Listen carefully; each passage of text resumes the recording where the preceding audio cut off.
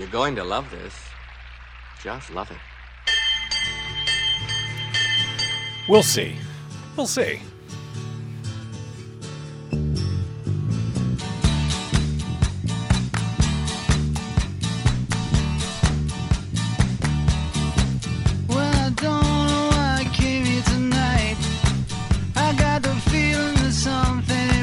It ain't right.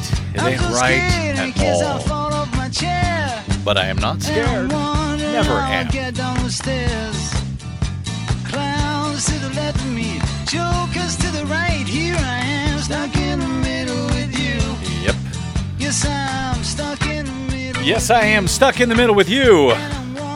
Live on a rainy Los Angeles afternoon on KPFK 90.7 FM in Los Angeles, 98.7 FM in Santa Barbara, 93.7 FM in San Diego, 99.5 FM in Ridgecrest and China Lake, 91.7 FM KYAQ on the Oregon Central Coast, and of course, coast to coast and around the globe on kpfk.org, on the Stitcher app, on the TuneIn app, on the Progressive Voices channel, on Netroots Radio, Indie Media Weekly, and iTunes. Yes, you can run, but you cannot hide from the BradCast. I'm Brad Friedman, your friendly citizen, investigative blogger, journalist, troublemaker, and muckraker from bradblog.com. Glad you could join us here this afternoon.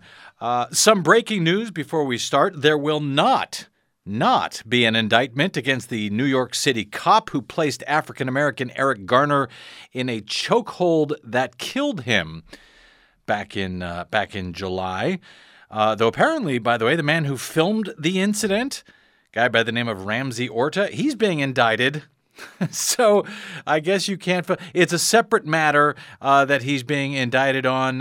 He was charged on a weapons charge 2 weeks later that he says was retaliation for having filmed the incident where Eric Garner was choked to death. A grand jury was somehow able to indict him, but just not able to indict the white cop once again who killed a black man in New York City. We are watching that today, and as protests against what happened in Ferguson, Missouri continue across the country, we will keep our eyes on that as we move forward.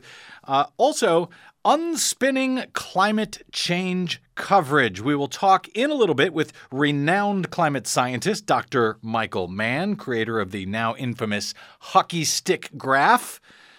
I think it was made famous in Al Gore's Inconvenient Truth, but believe it or not, I've never seen Inconvenient Truth. Anyway, that hockey stick graph, of course, illustrates the alarming rise of carbon dioxide in the atmosphere after the dawn of the industrial age. We will talk to Michael Mann about the difficulty of reporting the facts on climate change, particularly in a fossil fuel-funded world that we now live in, which doesn't want to talk about the issue at all, and a media which relies on that those fossil fuel companies, and a media, of course, which is far more concerned with ratings than reporting on actual news. So Dr. Michael Mann will join us in a little bit. And, of course, as always, Desi Doyen and the Green News Report. Speaking of the difficulty of reporting on climate change issues, Desi will be joining us as record rain finally arrives out here in California amidst record drought out here in California. Also, what's up with the low oil prices? And this week marking the 30th anniversary of the world's worst industrial accident. Also this week, by the way, it's the 50th anniversary of what has become known as the free speech movement on the heels of Mario Savio's now famous speech up at University of California, Berkeley. We'll see if we have time for that.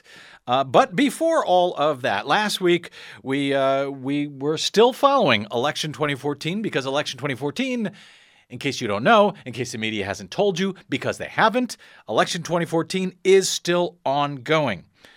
We talked, amongst other issues, about last week, this amazing race in Maine where 21 ballots showed up out of nowhere and ended up flipping the recount from a Democrat to a Republican in a Maine Senate race.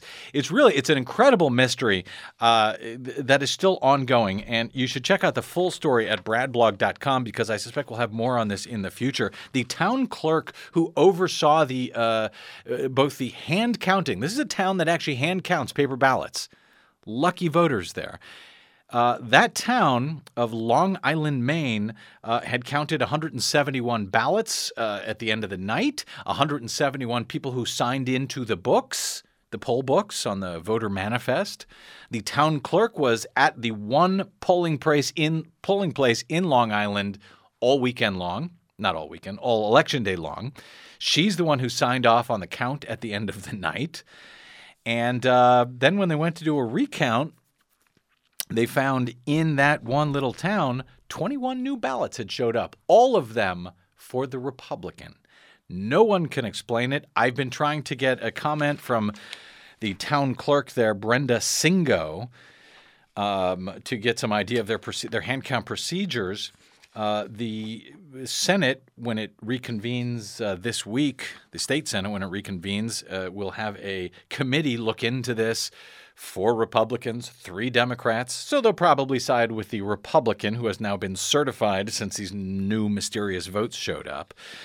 But Brenda Singo won't answer my questions even about the procedures they used at the end of the night. She's been very kind. She's replied to my emails to say, yeah, you know what? I'm going to be testifying before the Senate. I'll talk to you. I'll answer all your questions after I testify on Tuesday. And then she said, oh, I'm sorry, they've moved my testimony to a following week, Tuesday next week. I'll talk to you then. And she won't explain to me why she won't answer these questions. Like, what party affiliation is she? Like, how many people actually observed the counting at the end of the night? Very strange. She is not under a legal investigation as far as I know, so I don't know why she wouldn't answer me. But anyway, more on that ahead. Check out those details at BradBlog because it really is an amazing story. This week, we began the recount in Oregon's GMO ballot measure. That ballot measure appears to have lost, according to the optical scan computer counts, by, where were we here? About 809 votes. Out of 1.5 million paper ballots cast. Those are now being recounted across the state by hand. That's very good news for voters in Oregon because they'll be able to oversee their own elections and make sure that it was tabulated correctly by the faulty computers. Interestingly enough, Monsanto, who paid millions of dollars to block this Measure 92 up in Oregon. They sent people out to oversee the hand count themselves, and those people were apparently thrown out of the hand count because I guess Oregon law says you have to be a state voter. Not sure I like that idea. I think anybody ought to be able to publicly oversee an election. But that's what's going on in Oregon. Theoretically, good news for the voters there because by the end of the week or two, they will actually know who won that thing. That would be nice. Here's less good news. I talked a little bit about this last week in Arizona. I talked somewhat inartfully about it because it's a somewhat complicated story, and I promised more on it this week. We're going to be talking to Bill Risner, an attorney in Arizona, about this very case momentarily. In Arizona, it's the last U.S. House race to be decided, essentially. 220,000 people voted in the 2nd Congressional District for the U.S. House seat in Arizona. This was the one that was formerly filled by Congresswoman Gabby Giffords until she was shot, critically shot, and in that incident, that town hall incident in Tucson, Arizona back in 2011 that killed 6 and wounded 13. She ended up, of course, having to leave office. She was replaced by Democrat Ron Barber, a top staffer of hers. He won in a special election. And then he ran in the general election in 2012 against Martha McSally. He defeated her, but just barely, back in 2012, and it was a rematch this year in 2014. 220,000 votes were cast, and right now, the certified results as of Monday of this week have McSally defeating the Republican McSally defeating the Democrat Barber by just 161 votes out of 220,000 votes cast. Now, there are a number of problems in this election. Amongst them, failed memory cards on the optical scanners in Cochise County. The 2nd District is made up of 2 counties, Pima County, which is Tucson, and Cochise County, which is more conservative and much smaller. The ballots cast in early voting in Cochise County could not be counted on election night. They actually had to helicopter out the memory cards to another county to have them tallied by computers elsewhere. Mind you, they had paper ballots. They could have just counted the damn paper ballots, but no, they had to hire a helicopter, get the computer memory cards, fly them to another counter to put them into a computer elsewhere. That was just one problem that happened. Now there are all kinds of questions about ballots that weren't tallied, that were provisional ballots.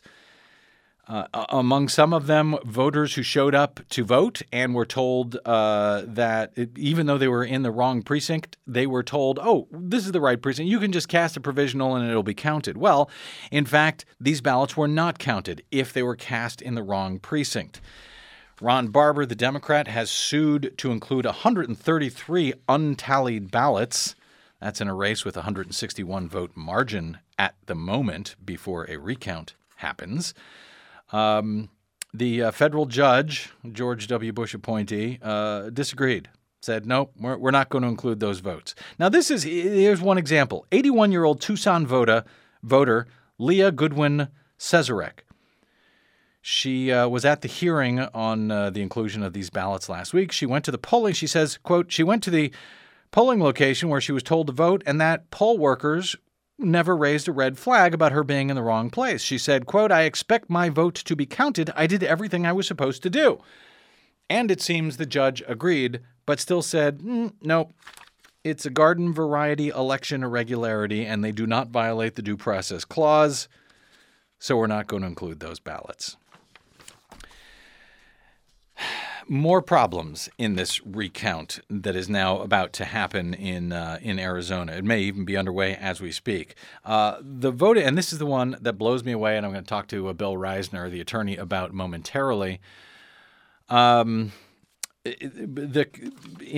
Arizona, the statute for recounts is not a hand recount like they had in Oregon or like they had in Maine. They're going to take the paper ballots that they cast in Pima and Cochise County and run them through the same computers that tallied them the first time, that tallied them either correctly or incorrectly the first time. Nobody knows, because unless you hand count the paper ballots, you can't know whether the machine counted them correctly.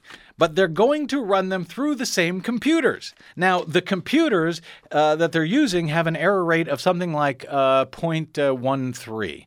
That's a little bit more than 0.1%. Well, a recount can only take place if the margin is less than 0.1%. And that is the case here in this race, and it will lead to the first congressional recount ever in the state of Arizona. So the machines themselves aren't accurate enough to recount these things, and there will be a 5% hand count that can take place, a sort of an audit that will take place to check the numbers against the against the electronic systems. But it will only be 5% unless they expand it to count more if they find that hand count varies from the machine count by 1 or 2%. Mind you, the margin here is less than 0.1%. So that's not satisfactory either, and yet they refuse to have a hand count. They're insisting they're going to count it on the machines, and that's where Bill Risner, Arizona election law attorney, comes in. He is filing a suit against the state's planned recount on behalf of a transpartisan group of 7 plaintiffs, 3 Democrats, a Republican, an independent, a Green, and 1 Libertarian, charging that they are doing the recount in Arizona in violation of state law. Bill Risner, welcome, sir, to the BradCast. Yeah, hi, Brad. Great to have you here. Okay, I know there's two main issues you're charging. What is it that the state of Arizona is doing wrong, as you see it, in violation of the statutes when it comes to using these same computers to count the ballots that tallied them in the first place? Well, the state law, in some wisdom, has said that if the original ballots are counted on a automatic tabulating machine, then they have to do the recount with a different program than was used to count them the first time. That's, some check on that, and really because of the insecurity of the system, assuming the second program was a good one, and there is a good one available, then that would be some check on it. So that's the statute, ARS, 16664, specifically says if you do a recount of ballots, it must be by machine, but it must be by a different program than tallied them the first time, correct? Exactly. Okay. The programs to be used in the recount pursuant to this section shall differ from the programs used the first time. But what they're doing is they are using the same program as the first time and simply deleting other races for the same computer to count using the same program. So same computer counts the same ballots, hopefully, but they should get the same answer. Well, exactly. It will most likely spit out the same answer. So if there were ballots that could not be read by that particular optical scan system the first time, they won't be read most likely when you use the same machine versus another program. And I know there's sort of a more of an open source type system called Clear Ballot that you guys have mentioned could be used here that allows scans and allows everybody to also see graphic images of the ballots to make sure they're being tallied correctly. Is that right? Absolutely. The first computer, as you know, could maliciously be programmed to give the wrong answer, or there could be a bug. But if you run the same thing again, neither of those will appear. So you'll never find out. And and the state, incredibly, is arguing, I'm looking at your suit here, they're arguing that, oh, no, this is a different program because we've slightly jiggered it a little bit, and you've got computer experts here saying, no, that doesn't count if you just, change I think one of your computer experts says it's like changing the favorites on your remote control. Oh, let's have different stations instead as my favorites. You're still using the same remote control. Exactly. And that seems to be what they're doing there. Okay, I know you were in, I think it was today, you were in the state Supreme Court making this case. What was their response, Bill Risner? Well, the Supreme Court said, I should have filed it in Maricopa County Superior Court, and so I should go up to Phoenix and file the case. But they knew assuredly that there really isn't time for that. It's just another example of frankly, there's kind of a hostility with the judges in hostility against democracy, really, but there's an unwillingness to get involved in any hot political case, and they'll just say the words like, oh, we know how important voting is, but we got this little procedural thing, or any excuse they'll use, and so they found one to dodge the issue. A hostility to democracy. That's very interesting because I know you've been in a lot of courtrooms fighting on a lot of election-related cases. Bill Risner, Arizona attorney. And I got to say, you've been in the courts and saying this. I've seen it in covering these issues around the country. People give a lot of lip service to democracy, but when it comes to the actual meat and potatoes of what needs to be done, how you count ballots, how people can oversee their own elections, how ballots should be public records, the courts don't seem to want to get involved. They want to get rid of you. One more question before I let you go, Bill. I noticed in AP's update on this story, I had written a story on, you can get all the details at bradblog.com on the Arizona 2nd Congressional District race that is now being recounted. Has the recount started yet, by the way, Bill? This afternoon they were doing the little show with the logic and accuracy testing. Oh, to demonstrate. pretty meaningless, but that's what they're doing today. To demonstrate their completely different program they're now using. Just to demonstrate that it can count 200 ballots correctly. Okay. All right. Well, after I ran my story at Brad Blog, I saw an update from Associated Press that says, and maybe you can explain this to me, or I hope they got it wrong, they said the results of the recounts will be kept secret until they are presented to the judge, which is expected on December 16th. That can't be correct, can it? They don't keep the results secret. The entire process is public, is it not? Apparently not. I think there's supposed to be a hearing maybe the 17th where they report those results. So that gives them a chance for everybody, for each of the election departments to work out the warts, I guess, as they call it. That's incredible. I mean, are people able to sort of stand outside the glass window and at least watch what's going on? Well, it's pretty hard to watch what's happening inside the computer. Well, that's true. I'm sure you can watch them feed paper into a machine. Amazing. And we are talking about a United States House race here, really the last undecided one in the country, between Ron Barber, Democrat, who replaced Gabby Giffords after she was shot, and his challenger, Martha McSally, who is now ahead by, according to the certified results, by about 161 votes, I think, out of 220,000 votes cast. Bill Risner, appreciate your work out there. Thank you for representing the voters. I know it ain't easy. I know people don't give you a lot of money for that, and I know a lot of courts and judges aren't happy to see you when you show up, but I'm really happy you're there when problems go on in Arizona, sir. Good. Thanks, Brad. Thank you, brother. We will talk to you again soon. Bill Risner, election attorney from Pima County, Arizona. She must belong to San Francisco. She must have lost her way. Posting a poster of Pancho and Cisco one California day. She says she believes in Robin Hood and brotherhood and colors of green and gray. And all you can do is laugh at her. Doesn't anybody know how to pray? Arizona, take off your rainbow shades. Arizona, have another look at the world, my mind. Arizona. Okay, we're going to take a very quick break here. Thanks, Arizona. Always good for a laugh. We're going to take a quick break here and come back with Dr. Michael Mann unspinning climate change. Wish us luck. We'll be right back. I'm Brad Friedman. This is your BradCast. Like a teeny bopper runaway child.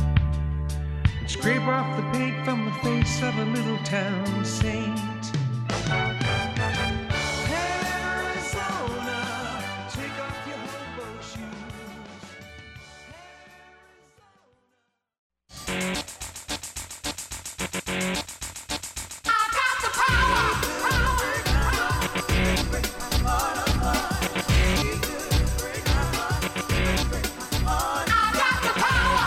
Yes, we've got the power, and that's kind of the problem. It's killing us. Welcome back to your BradCast right here on Pacifica Radio's KPFK and many other fine affiliate stations. I'm Brad Friedman from bradblog.com. You can tweet me, by the way, throughout the hour. I am at the Brad Blog, if you want to tweet me over there, and of course you should. We'll be joined for our usual Green News report with Desi Doyen shortly here. But before that, I'm joined by Dr. Michael Mann, a physicist and climatologist, a distinguished professor of meteorology at Penn State University, with joint appointments in the Department of Geosciences and Earth and Environmental Systems Institute. He's also the director of the Penn State Earth Science Center. He received undergraduate degrees in physics, applied math, geology, geophysics, everything else. He was one of Scientific American's 50 leading visionaries in science and technology in 2002, contributed with other IPCC authors to the award of the 2007 Nobel Peace Prize.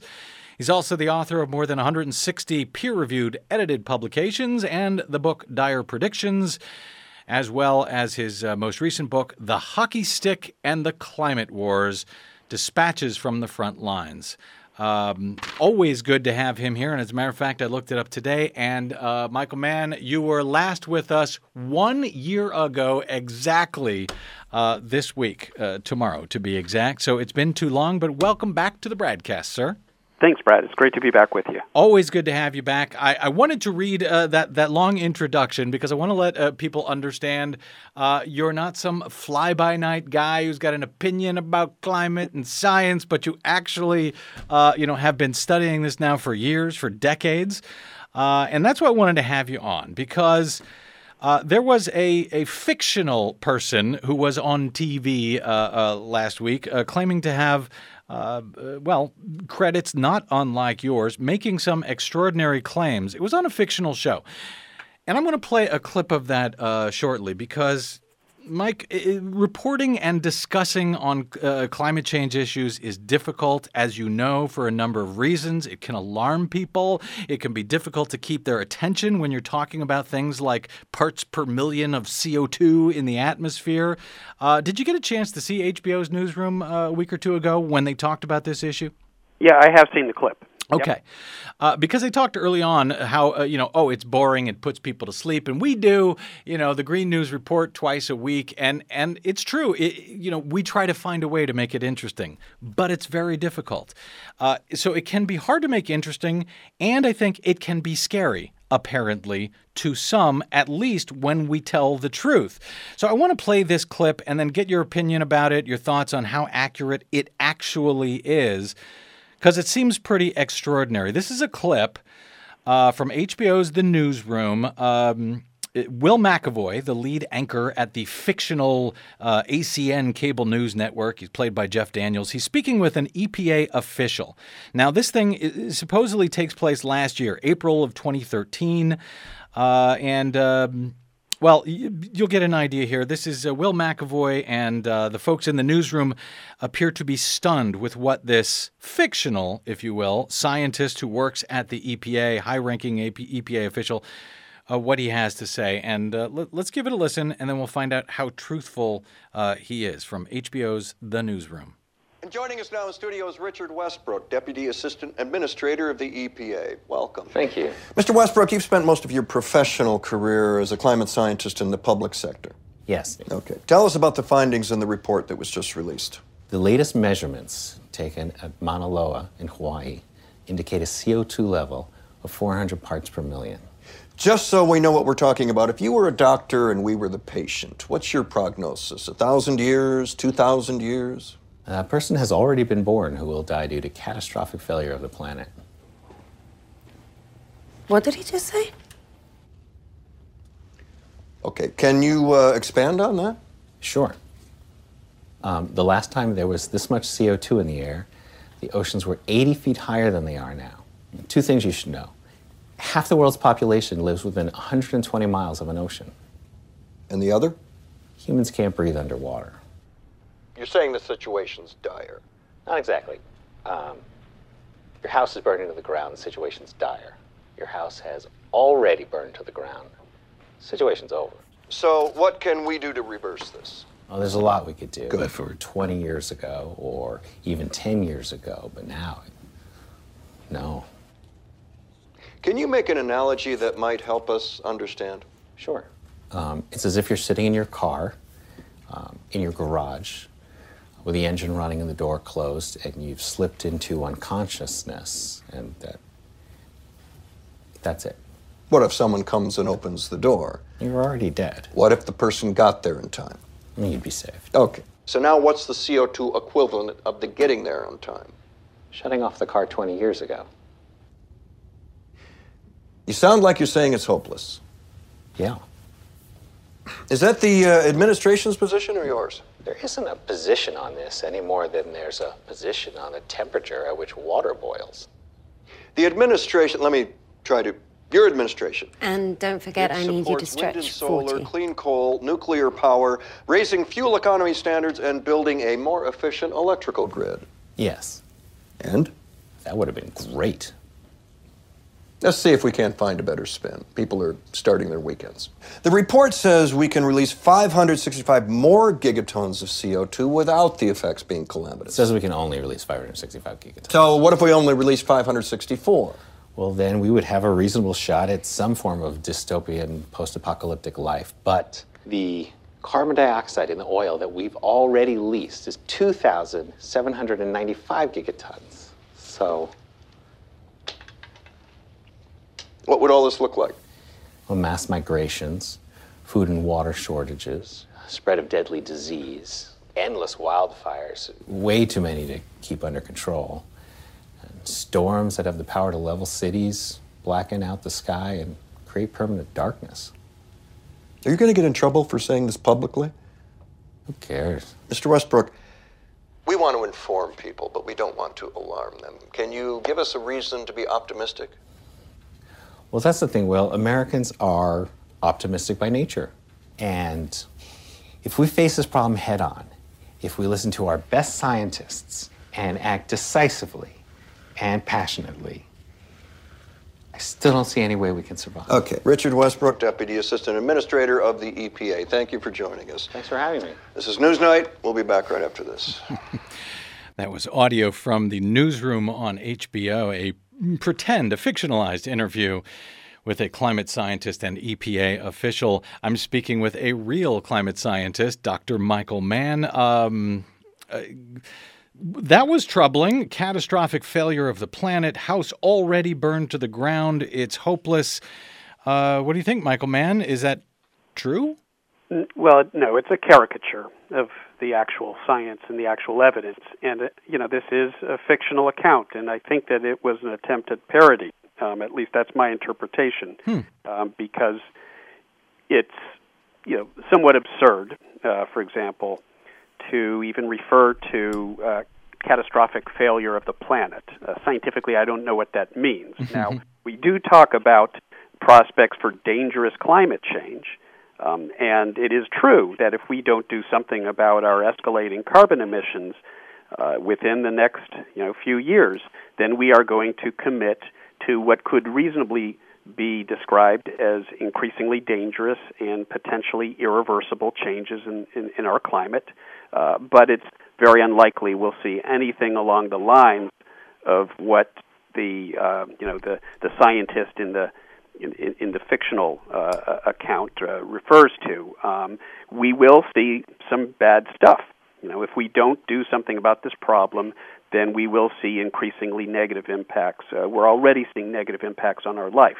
But it's not worth exaggerating either the nature of those impacts or the extent to which we are already committed to them. And I think the piece does somewhat of a disservice by implying that we have already baked that in, that there's nothing that we can do to stem the tide, to prevent meters of sea level rise, to prevent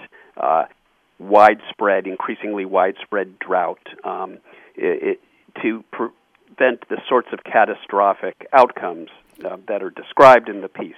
There is still time to do that, and that's what hopefully is going to happen over the next few years. And this is a critical juncture right now as we go into a year from the Paris summit, the Paris UN summit, which is probably the next opportunity for meaningful international progress in, doing something, again, about our escalating carbon emissions. Well, and I want to get to that in a moment, and also the Lima, Peru climate summit, which is right now.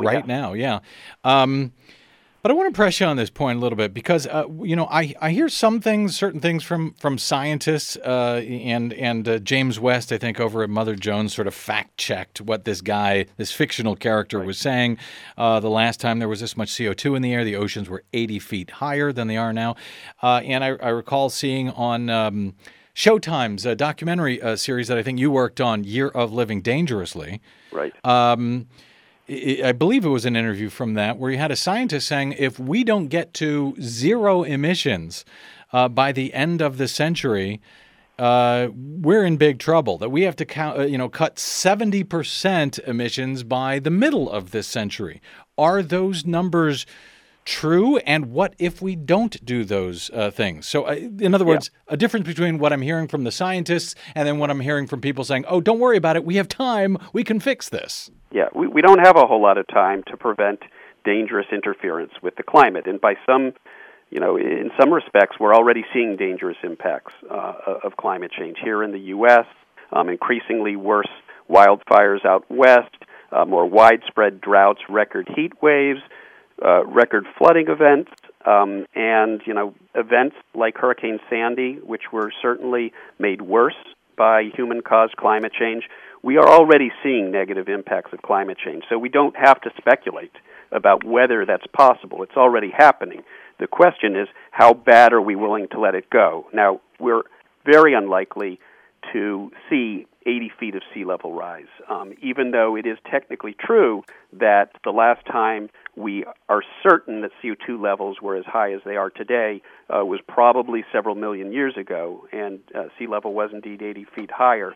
That's primarily because CO2 was sustained at those very high levels for millennia, and we are not yet committed to sustaining CO2 levels at anything close to what they were back then for millennia. There's still time to stabilize CO2, to decrease our emissions, so that we, for example, do not exceed 450 parts per million CO2 in the atmosphere. And we estimate that that is a level of CO2 where we are likely to lock in about 3.5 degrees Fahrenheit warming of the planet relative to pre-industrial time, and that 4.5 degrees Fahrenheit, 3.5 degrees Fahrenheit, 2 degrees Celsius warming is often used as a metric of when we enter into truly dangerous interference with the climate system. We're not committed to that yet, and we're not committed to the most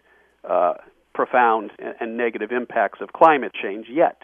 But there isn't a lot of time. If we're going to prevent CO2 from crossing 450 ppm, parts per million.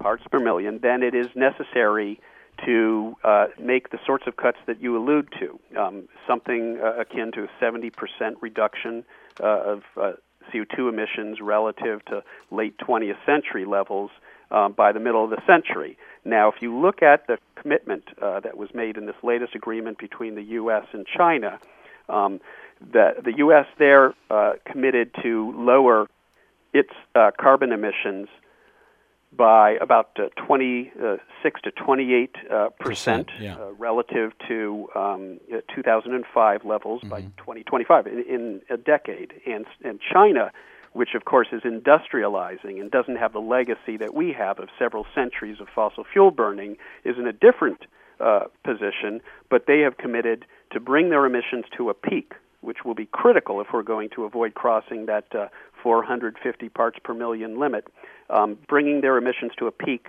by 2030. So what you have are the two largest emitters on the planet, both with very different histories of carbon emissions, but the two largest current emitters on the planet, China and the U.S., coming to an agreement that sort of sets the stage for what we might hope will happen next year in Paris for a truly global treaty with all of the major industrial nations and the developing world making actionable and mandatory cuts. And so, so I'm glad to hear that you feel all of this is possible. Maybe I've become over time less optimistic, and of course I'll say something to you, Dr. Michael Mann, that I'm sure a few people say.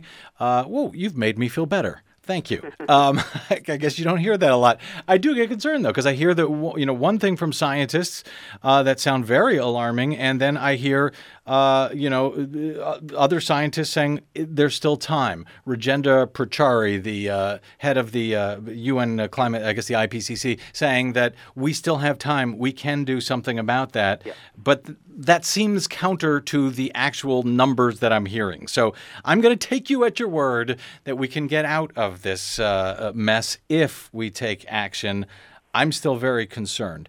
It's sometimes presented as if it's a cliff that we're going to fall off if we, emit another part of per million CO2 into the atmosphere. And that's not what we're talking about. What we're talking about is a steadily downsloping highway, and it gets steeper and steeper and more dangerous as we continue past that highway. But if we miss, the 450 parts per million exit, it doesn't mean that we give up. We go for the 460 parts per million CO2 exit. If we miss that, and the point is that the farther we go down that highway, the worse it gets. There's still time to make sure that we do not commit to the worst potential changes in our climate.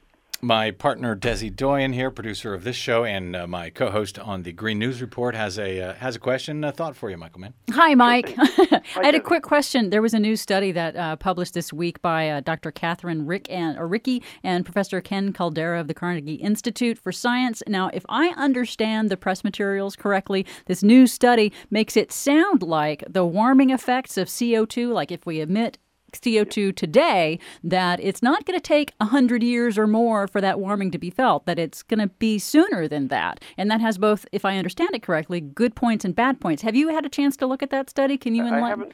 No, I haven't looked at this particular study, but it is certainly the case that if you put a CO2 molecule into the atmosphere, it is acting as a greenhouse gas now. And so you do increase the radiative effects of the greenhouse gases on our planet. Now, it's also true that the oceans tend to absorb some of that surface heating, and the oceans take a much longer time to warm up because they have a much greater amount of what we call thermal inertia. There's just a very large mass of ocean water, and the surface heating diffuses slowly down into the ocean, into the depths of the ocean, and so it takes a while for it to warm up.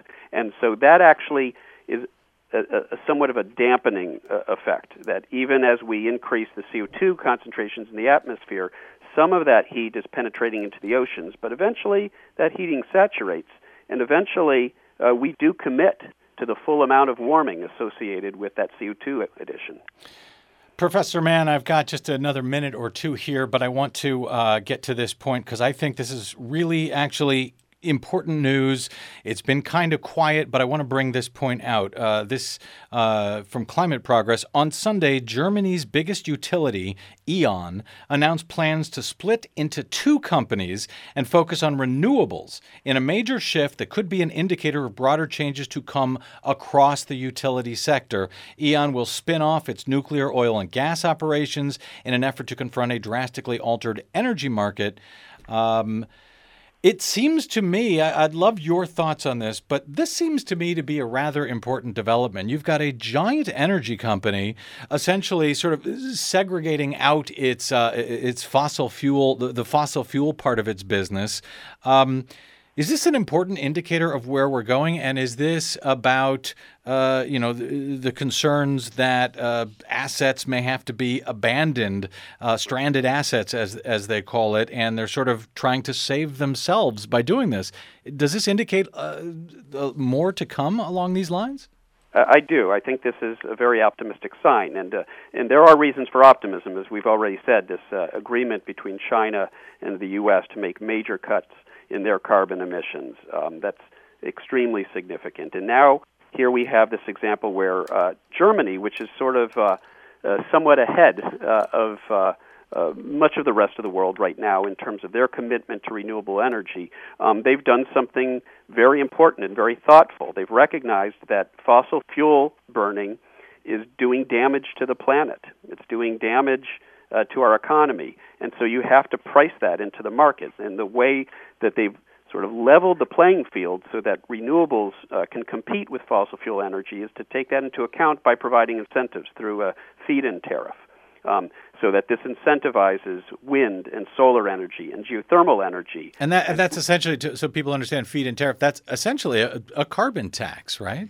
Well, no, it's paying rooftop solar owners for generating electricity. So in Germany, they set up a policy to incentivize rooftop solar by saying, hey, rooftop solar homeowners, if you sell your energy back, we're going to give you the full retail rate. Okay. So, exactly. So if you've got an unlevel playing field, there are two ways to level it, right? You can either penalize one one side or you can incentivize the other. And so what they're doing, and it has the same net effect as something like a carbon tax, but instead it's providing a direct incentive to non-carbon energy. And with that incentive, they have now basically achieved what's known as grid parity, which is to say that renewables are competitive with fossil fuels right now, and that will only get more so. And so, the major energy producers are looking at they're seeing the writing on the wall, and they're recognizing, as you allude to, that these fossil fuel resources are going to be stranded assets. They're going to be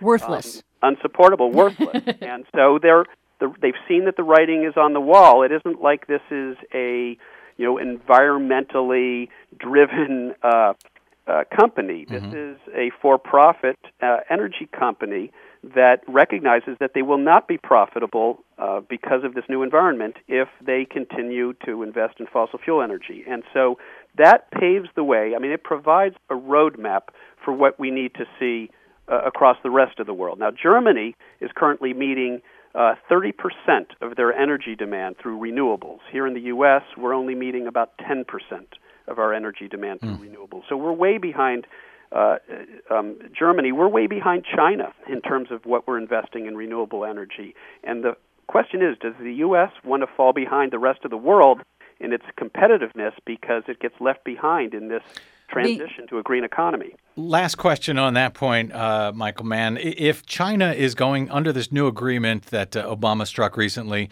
if China is going to meet its goals, I understand that they will have to create an entire United States worth of renewable energy in the next 16 years in order to meet that goal. A, is that possible for China? And B, if it's possible for them to create a United States worth of renewable energy in 16 years, what's stopping us from doing that? The answers are yes, it's possible. And the second question, nothing. Nothing is stopping us other than political will. The only limitation, the only obstacle right now to tackling this problem is the political will to do it. Once again, that would be Mr. Optimism, Dr. Michael Mann, a distinguished professor of Penn State University, author of The Hockey Stick and the Climate Wars, which is now out in paperback, makes a great Christmas gift. Has a lot of happy stories in it, like those. Mike Mann, always great to talk to you, my friend. Thank you so much for joining us. Thank you. Always a pleasure. Yeah.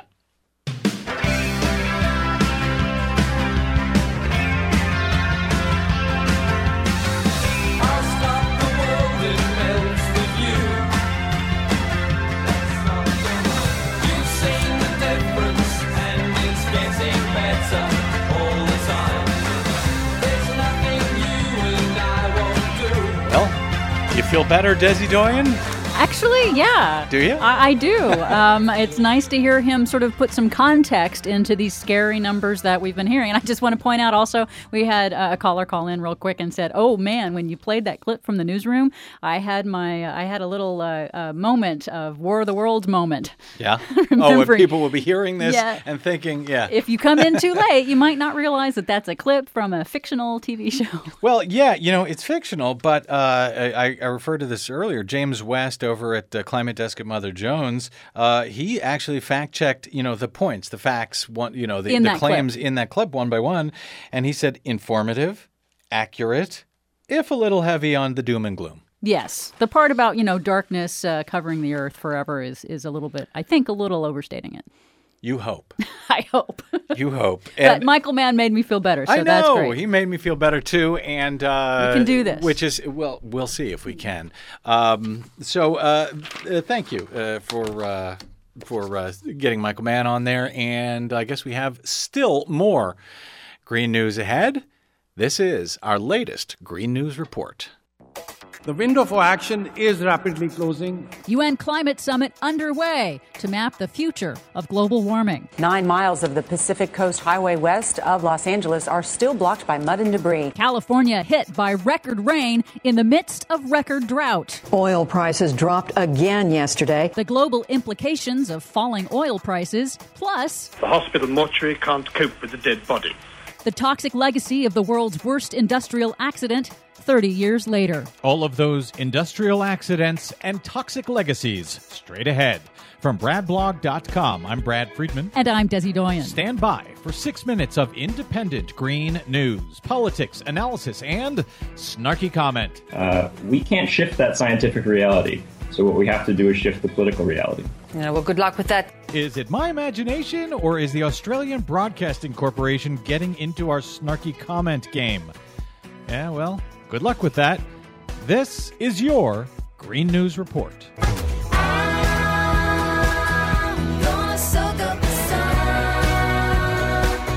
Okay, Desi Doyen, just so our listeners out here in California do not get alarmed, that stuff that is falling out of the sky, that is known as rain. And it has been falling here now for a couple of days, which is something that people who may have moved here 2 or 3 years ago have never seen before. Yeah, it's pretty shocking that finally California, amid a record drought, is now finally getting some rain. Record rain, no less, although it's nowhere near enough to end the record drought. It is causing all kinds of problems, however, given the fact that we haven't had any substantial rain for about the past 3 years in the midst of this record drought.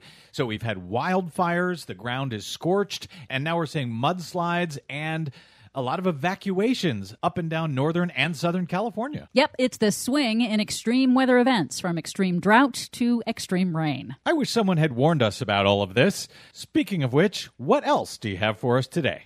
Funny you should ask. Today in Lima, Peru, the United Nations Climate Summit is now underway for the next 2 weeks in the next phase of negotiations to achieve a binding international treaty to cut global greenhouse gas emissions that cause global warming. The longer we delay, the more difficult, the more intractable, and the more expensive actions will be. That was UN Chief Scientist Dr. Rajendra Pachauri, again warning the delegates that time is running out. They're attempting to achieve a binding international treaty to cut greenhouse gas emissions that cause global warming, even as global warming is already changing weather patterns around the world. Or, as the Australian Broadcasting Corporation might say, Yeah, well, good luck with that. Well, this phase of negotiations is getting to the brass tacks, divvying up responsibilities of who will cut emissions, how much, and how soon, and how those cuts will be verified going forward. Thanks to the recent historic agreement between the U.S. and China to cut their emissions, the diplomats say they're optimistic that other nations will follow through as well, increasing the odds of an effective treaty to be signed in Paris next year. But there's a catch. Oil prices dropped again yesterday, this time approaching $70 a barrel after the OPEC cartel decided not to cut production levels.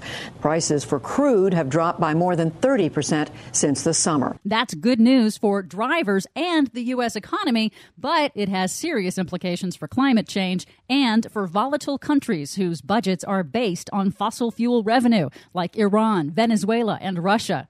On PBS NewsHour, oil industry analyst Kevin Book says OPEC may be trying to put pressure on U.S. oil producers. A lot of our new oil, the shale oil and the oil from other tight formations that you hear so much about, actually is a little bit expensive relative to the world market. Analysts say OPEC may be trying to starve out U.S. oil producers who have very low profit margins.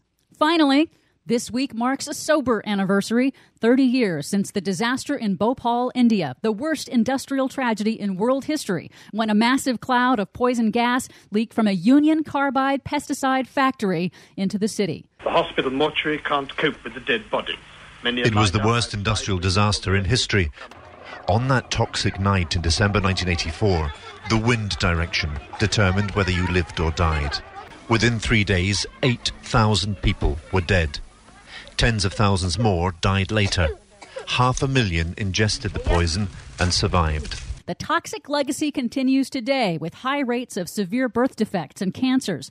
The plant is still there 30 years later, still leaking toxic chemicals, but U.S.-based Dow Chemical, which bought Union Carbide after the disaster, says it is not responsible for cleaning up the toxic site. Listening to some of the old reports, this note from John Cochran on NBC News back in 1984 as the disaster was unfolding is troubling, to say the least. Another accident on this scale seems unlikely, but India does not have enough skilled workers and inspectors to enforce safety regulations. So industrial safety will largely be left up to the conscience of Western companies here. For much more on all of the stories we covered today and the ones we could not get to, check out our website at greennews.bradblog.com. Download our reports anytime via iTunes. Find us and follow us on the Facebook and the Twitters at Green News Report. From bradblog.com, I'm Brad Friedman. And I'm Desi Doyen. And this has been your Green News Report. And the time will come when you see we're all one, and life flows on within you and without you.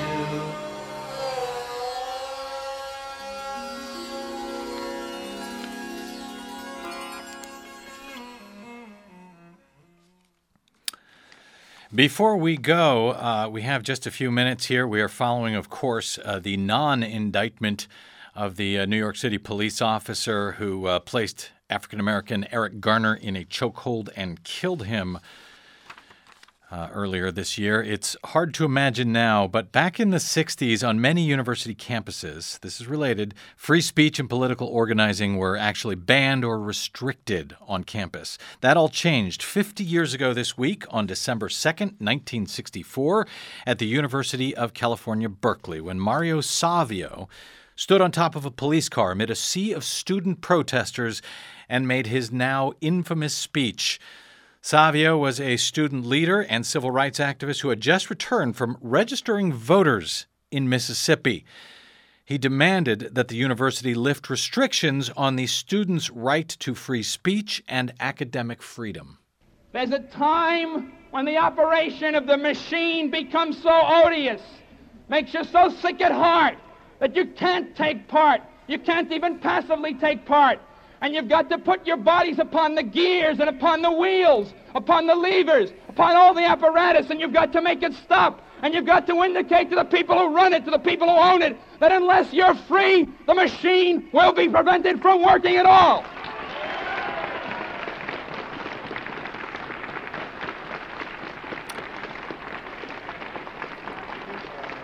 That was Mario Savio 50 years ago this week at UC Berkeley, marking a pivotal moment in U.S. history in the civil rights movement and the anti-war movement.